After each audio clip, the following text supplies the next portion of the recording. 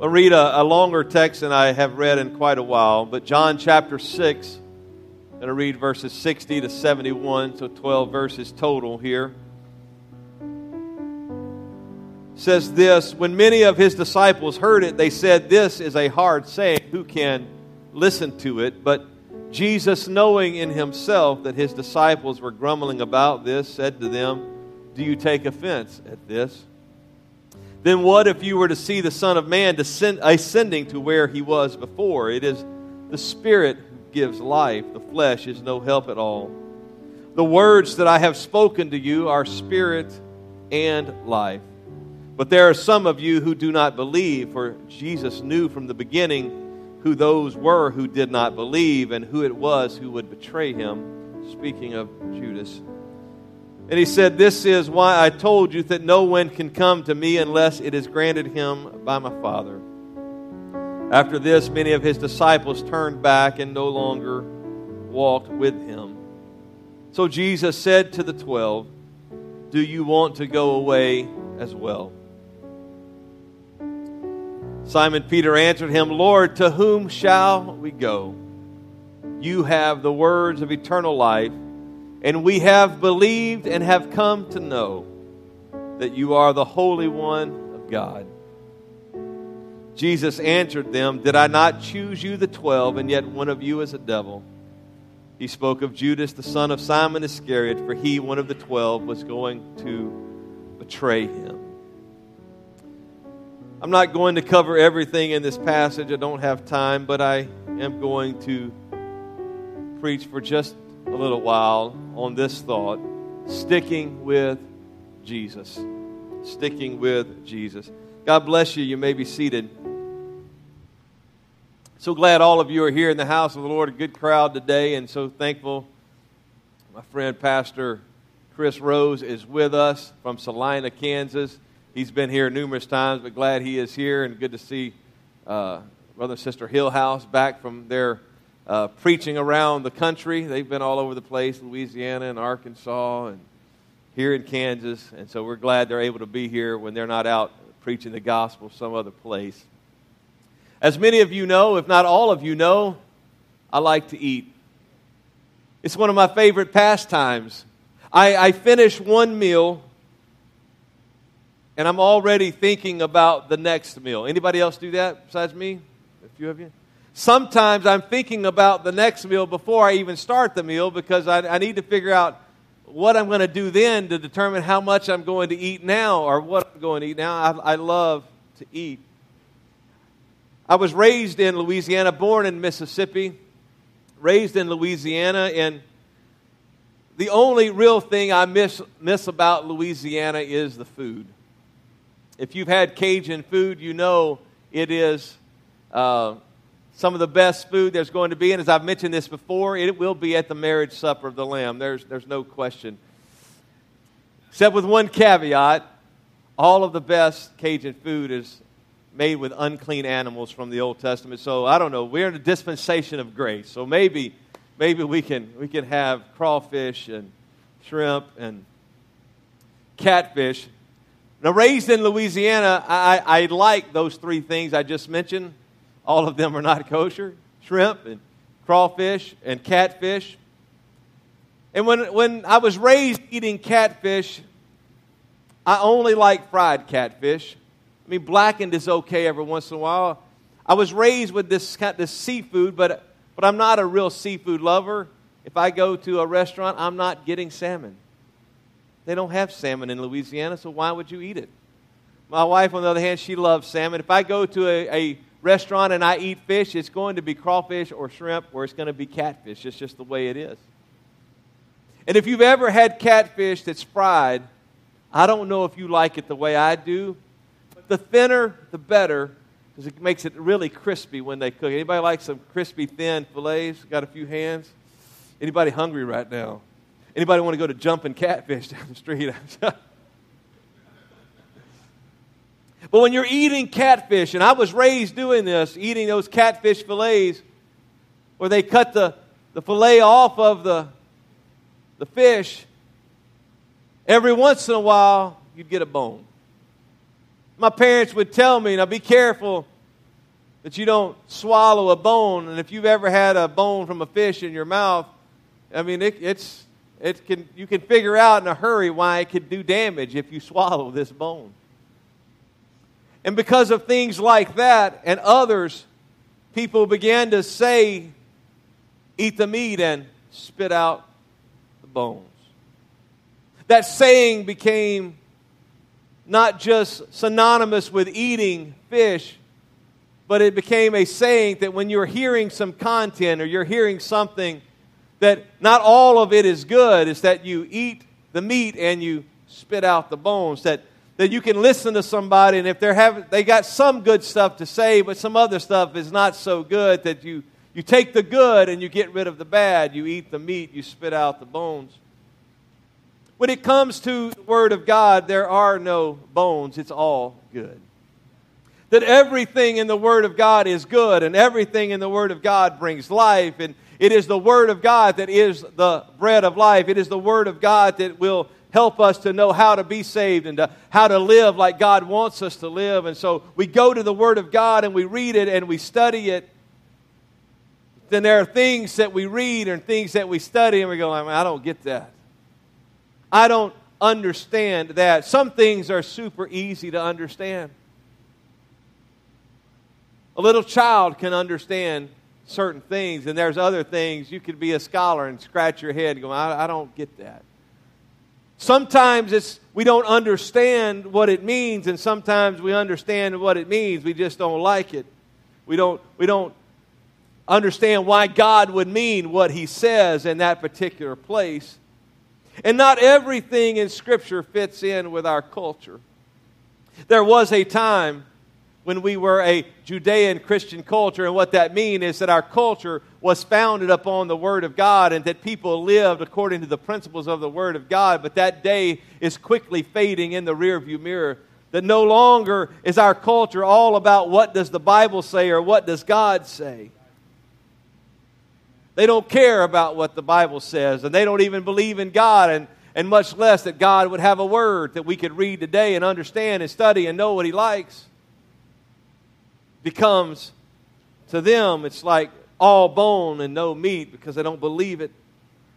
The context of our text today, the backstory of what I read to you is this, that Jesus had walked on the water. He had left and went across from where He was because He thought they were going to try to make Him king and Messiah then, and He disappears and He walks across the water and He comes to Capernaum.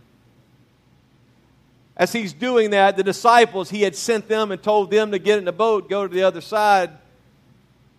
And they see Him in John's gospel and his telling of this. They see Jesus, think He's a ghost. He's walking across the water. And He says, "Fear not, it is I." And immediately the Bible says that they were at the land. It was only about 6 miles, and they're rowing hard as they can trying to get there, but the winds are contrary, and the waves are keeping them from getting to their destination. And here comes Jesus. He's just walking along. He would have passed them by. And He told them to go to the other side. He expects them to get there. He knows the end from the beginning. He knows they're going to make it. They might be late, but they'll get there. But when they see Jesus, the Bible says immediately they were at the shore after toiling throughout the night. And Jesus, as Luke's gospel would tell us, it was His custom to go to the synagogue on the Sabbath day. For us here in New Testament times, us Christians, it should be our custom to go to church on Sunday. If you want to be like Jesus, you got to show up for church every week because Jesus did. Oh, I'm meddling now. Somebody look at your neighbor and say, he's meddling. But I'm glad that you're here, but you can look around and see people that aren't, so you can tell them that they need to be in the house of God on Sunday. If you want to be like Jesus, this is where you need to be every week. He goes to the synagogue and He stands up to teach. People recognize He's a rabbi, and so He gets up and He begins to teach. And as He's teaching, He gives one of His hard sayings. You saw that in John 6:60, the first verse. This is a hard saying. And what that means is it's something that is difficult to understand or something that people just don't want to hear. it is a hard saying. It's difficult for me to wrap my mind around, or it's difficult for me to understand why he would say that. And in those kinds of situations, when Jesus gives a hard saying or various other things that take place in our life, we have to make a decision on whether or not we will stick with Jesus. Over the next 15 minutes, I'm going to give you 5 truths about sticking with Jesus. You can count them as we go. The first truth about sticking with Jesus is this, that we are to stick though others will be offended at Jesus and His Word. You ever met anybody who has been offended at Jesus and His Word? That they don't like what Jesus stands for, or they don't like what His Word says? These people in the story, they are offended at the Word of Jesus. They're offended at His teaching. He has told them prior to the text, as He's standing there teaching, He talked about the manna in the wilderness. It was bread that came down from heaven. He said, your fathers ate this bread in the wilderness, and yet they died. None of them are here. They all passed away. He says, I'm the true bread coming down from heaven. And that if you eat my flesh and drink my blood, then you'll never die. And they're going, I don't get that. What do you mean? How can we eat your flesh and how can we drink your blood? And He's not talking in a physical sense. He's talking in a spiritual sense, that if we partake of who He is, if we partake in the death, burial, and resurrection of Jesus, we will live forever. They missed what He was saying. Because of that, they're offended at His Word. And you're telling us something that doesn't make any sense. You're telling us something that we don't like in our world. And even for some of us in this room, we desire to fit in. Nobody wants to be an oddball. If you want to be an oddball, go ahead and lift your hand right now. I don't want to be an oddball. I would much rather everybody be like me and everybody think that I'm cool. We desire to fit in, but the way I live, the way I talk, things that I don't say, things that I don't watch, and things that I don't listen to, and things that I don't wear, and places I don't go, they make me different. I don't fit in with the crowd. Chamber of Commerce, I do a lot of stuff with the Chamber of Commerce. I'm an ambassador with the Olathe Chamber, and I MC and my friend Terry here is where we met at the Chamber of Commerce. They'll do social events, happy hour. And not everybody drinks when you think of happy hour, but there's plenty of it going on, and it's just like, I don't drink, and I'm usually busy on Thursday afternoon. But most people that are there, they're drinking various things, and since I don't drink, I just don't fit in. And when people don't fit in, they're not sure they want to stick with Jesus. They're not sure they like what Jesus has to say, that they're not sure that they're going to stay with Him, and they have this desire to follow the crowd. The Bible would teach us that there is absolute truth. And our culture would say that there is no such thing as absolute truth, that everything is subjective and everything is relative. And that your truth is as good as my truth, even though they may conflict. And when you tell people that Jesus says there's absolute truth and there's only one way to believe about this subject or this idea, people get offended. And when they get offended, they have the likelihood that they will walk away from Jesus. So when people get offended at the truth of the Word of God, you stick with Him anyway. When people don't like the message of salvation that we preach, or that Jesus preached, or that Peter and Paul preached, stick with Him anyway. Don't be offensive with the Word, but don't be offended at the Word. Second truth is this: stick when others abandon Him. Verse 66, after this, many of His disciples turned back and no longer walked with Him. Understand that this is not a spiritual walk that he's speaking of here. They were physically walking with Jesus. That everywhere Jesus went, he's walking, and he's got the 12, and he's got other people and other disciples that are walking around, and they're seeing the miracles that he did. They're seeing him perform healings, and they're seeing him multiply loaves and fish. But some who saw all of that still walked away. For various reasons, I mentioned the sower and the seed in Sunday school. And I won't belabor this point, but 4 people heard the Word of God. 4 types of soil that Jesus mentioned. 1 doesn't receive it at all. 3 of them receive the Word. They take the Word. It begins to get a little bit of root in their life. But 2 of those 3 abandoned Jesus. 2 of those 3 that heard the Word, they walked away from the Word of God. Paul would say this of his fellow laborer Demas: Demas has forsaken me, having loved this present world. He started out with me, and he was walking with me, and he was doing ministry with me, and he saw great revivals in various cities that Paul would go to, and Demas saw all of that. But there came a point when Demas said, I'm going to turn from that. I'm going to walk away. I love the world. I love the things of the world. I love the ways of the world. I'm not willing to put my life on the line for this message of the gospel. And Demas abandoned not only Paul, but he abandoned Jesus as he walked away. You and I must stick with him, even though other people abandon him. You may be in this room today and you have family that have walked away from Jesus. That's tough. Well, stick with him anyway.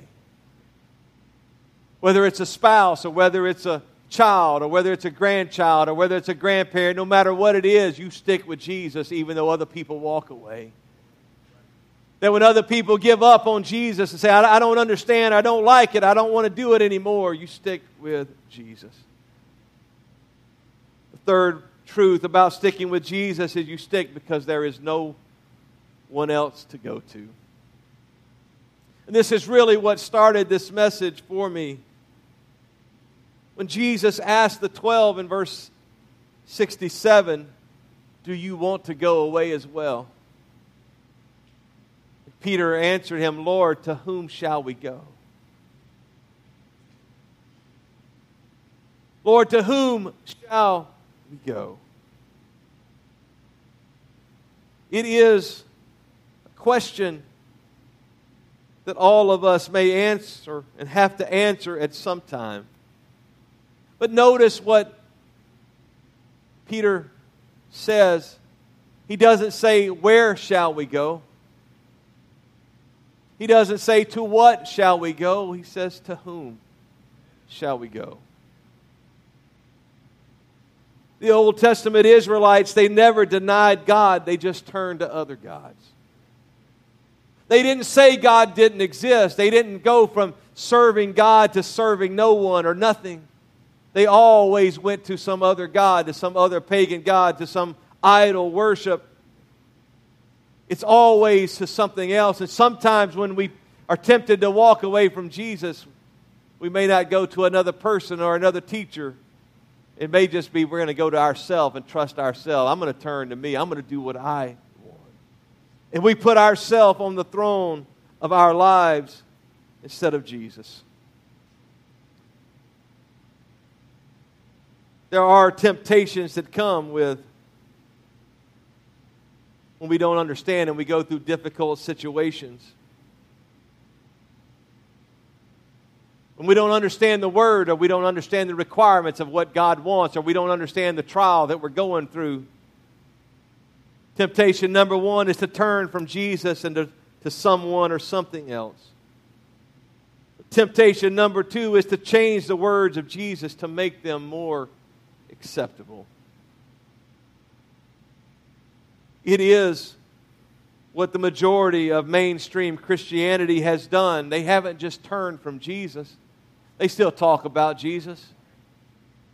They've just changed His words to make them acceptable. They've changed His word just to make them more palatable. They'll still read the Bible, they just change what it means. They'll change the applications that is clear in Scripture. And go, we don't like when Jesus says this, so we're going to just decide that He means something else. A local church pastor, and this is secondhand, and if it didn't happen this way, then I apologize for repeating it, but pastor's one of the largest churches in the world. And the story that he told on a podcast or radio program was this.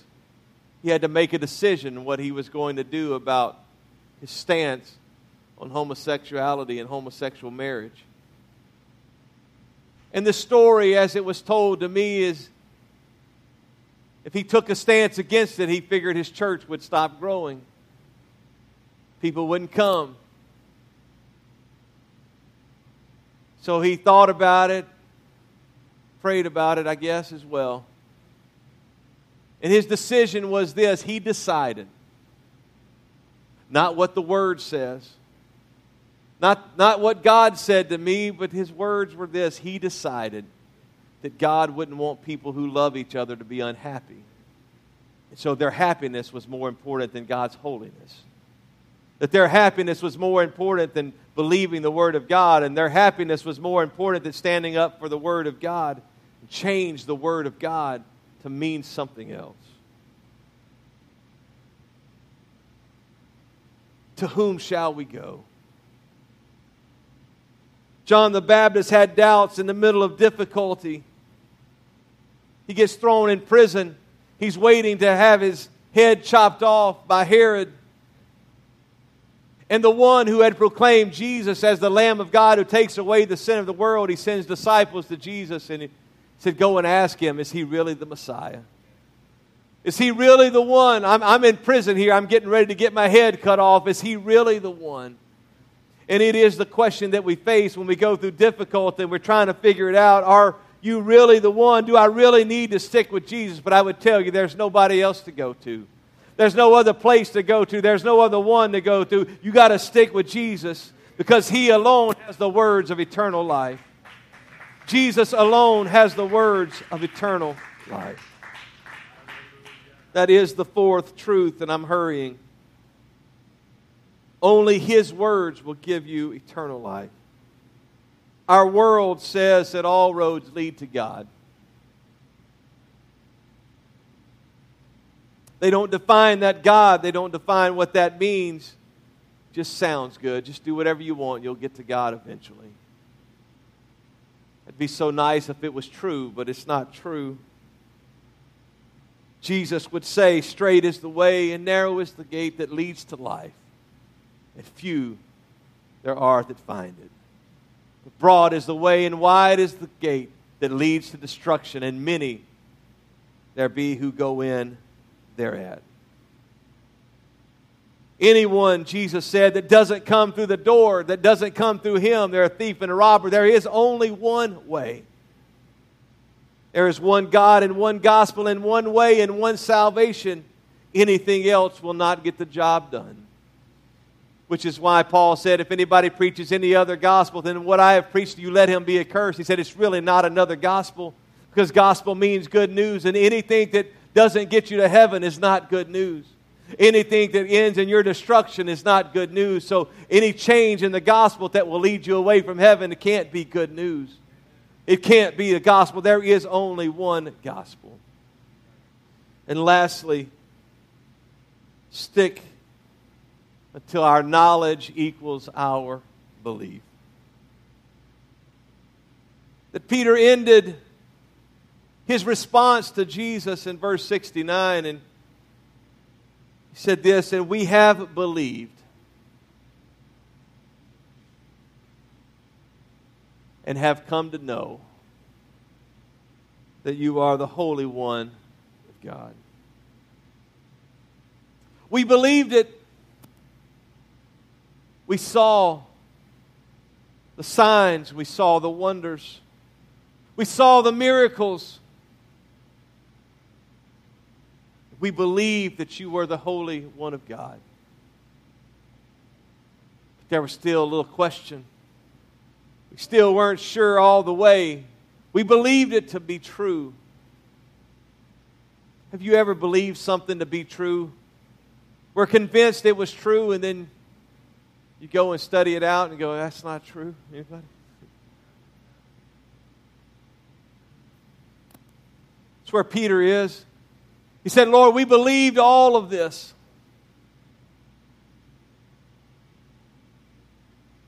We just kept believing. We kept following. But now we know that which we have believed is really true. It's not just a matter of our faith. We know that you are the Holy One of God. Sometimes there is a process to knowledge. You can say, I know this to be true, but what you really mean is, I believe it to be true and I want it to be true.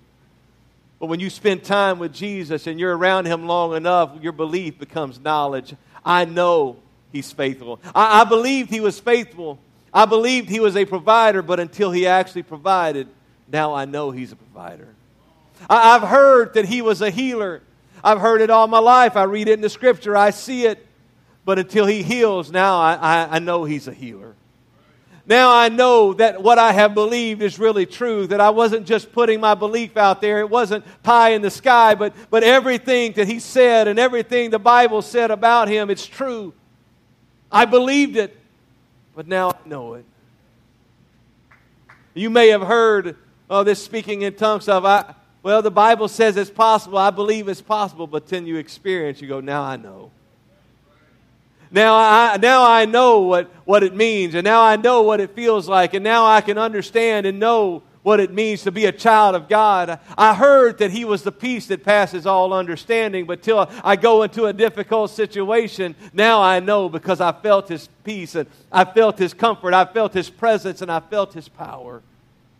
Now I know.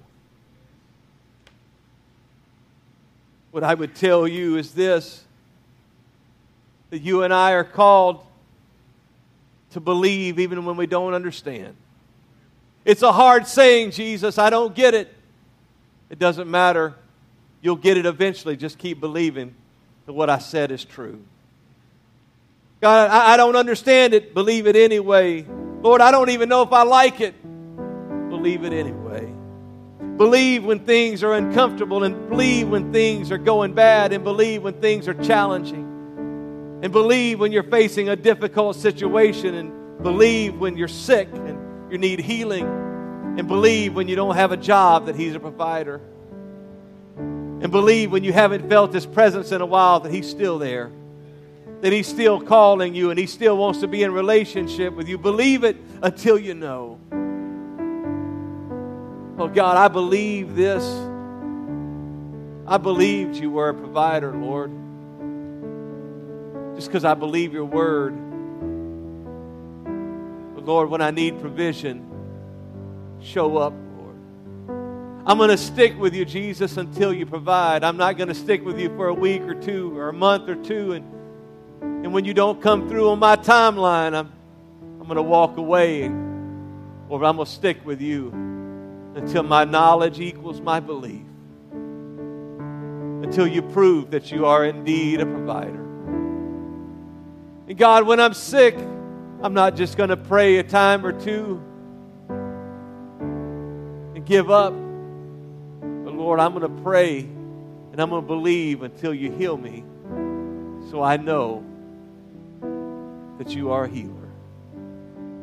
And God, when things aren't going like I want them to, when I don't understand, I'm going to believe your word is true. God, when others walk away, when others turn away from you and they say it's too difficult, it's too hard, it doesn't fit our culture, it doesn't fit my preference, Lord, I'm going to believe until I know your word is true. Until I know that what you have spoken is really the only way. My admonition to you today is this. If you haven't come to Jesus for salvation, there's no better time than today to trust His Word when He says, I am the way, the truth, and the life. No man comes to the Father except through me. And the way you do that is you come and you repent of your sins and you tell Him you're sorry for what you've done and that you're going to change from your lifestyle and you're going to change from your sinful ways and you're going to commit to following Jesus. That wherever that may lead, I'm going to commit to following you.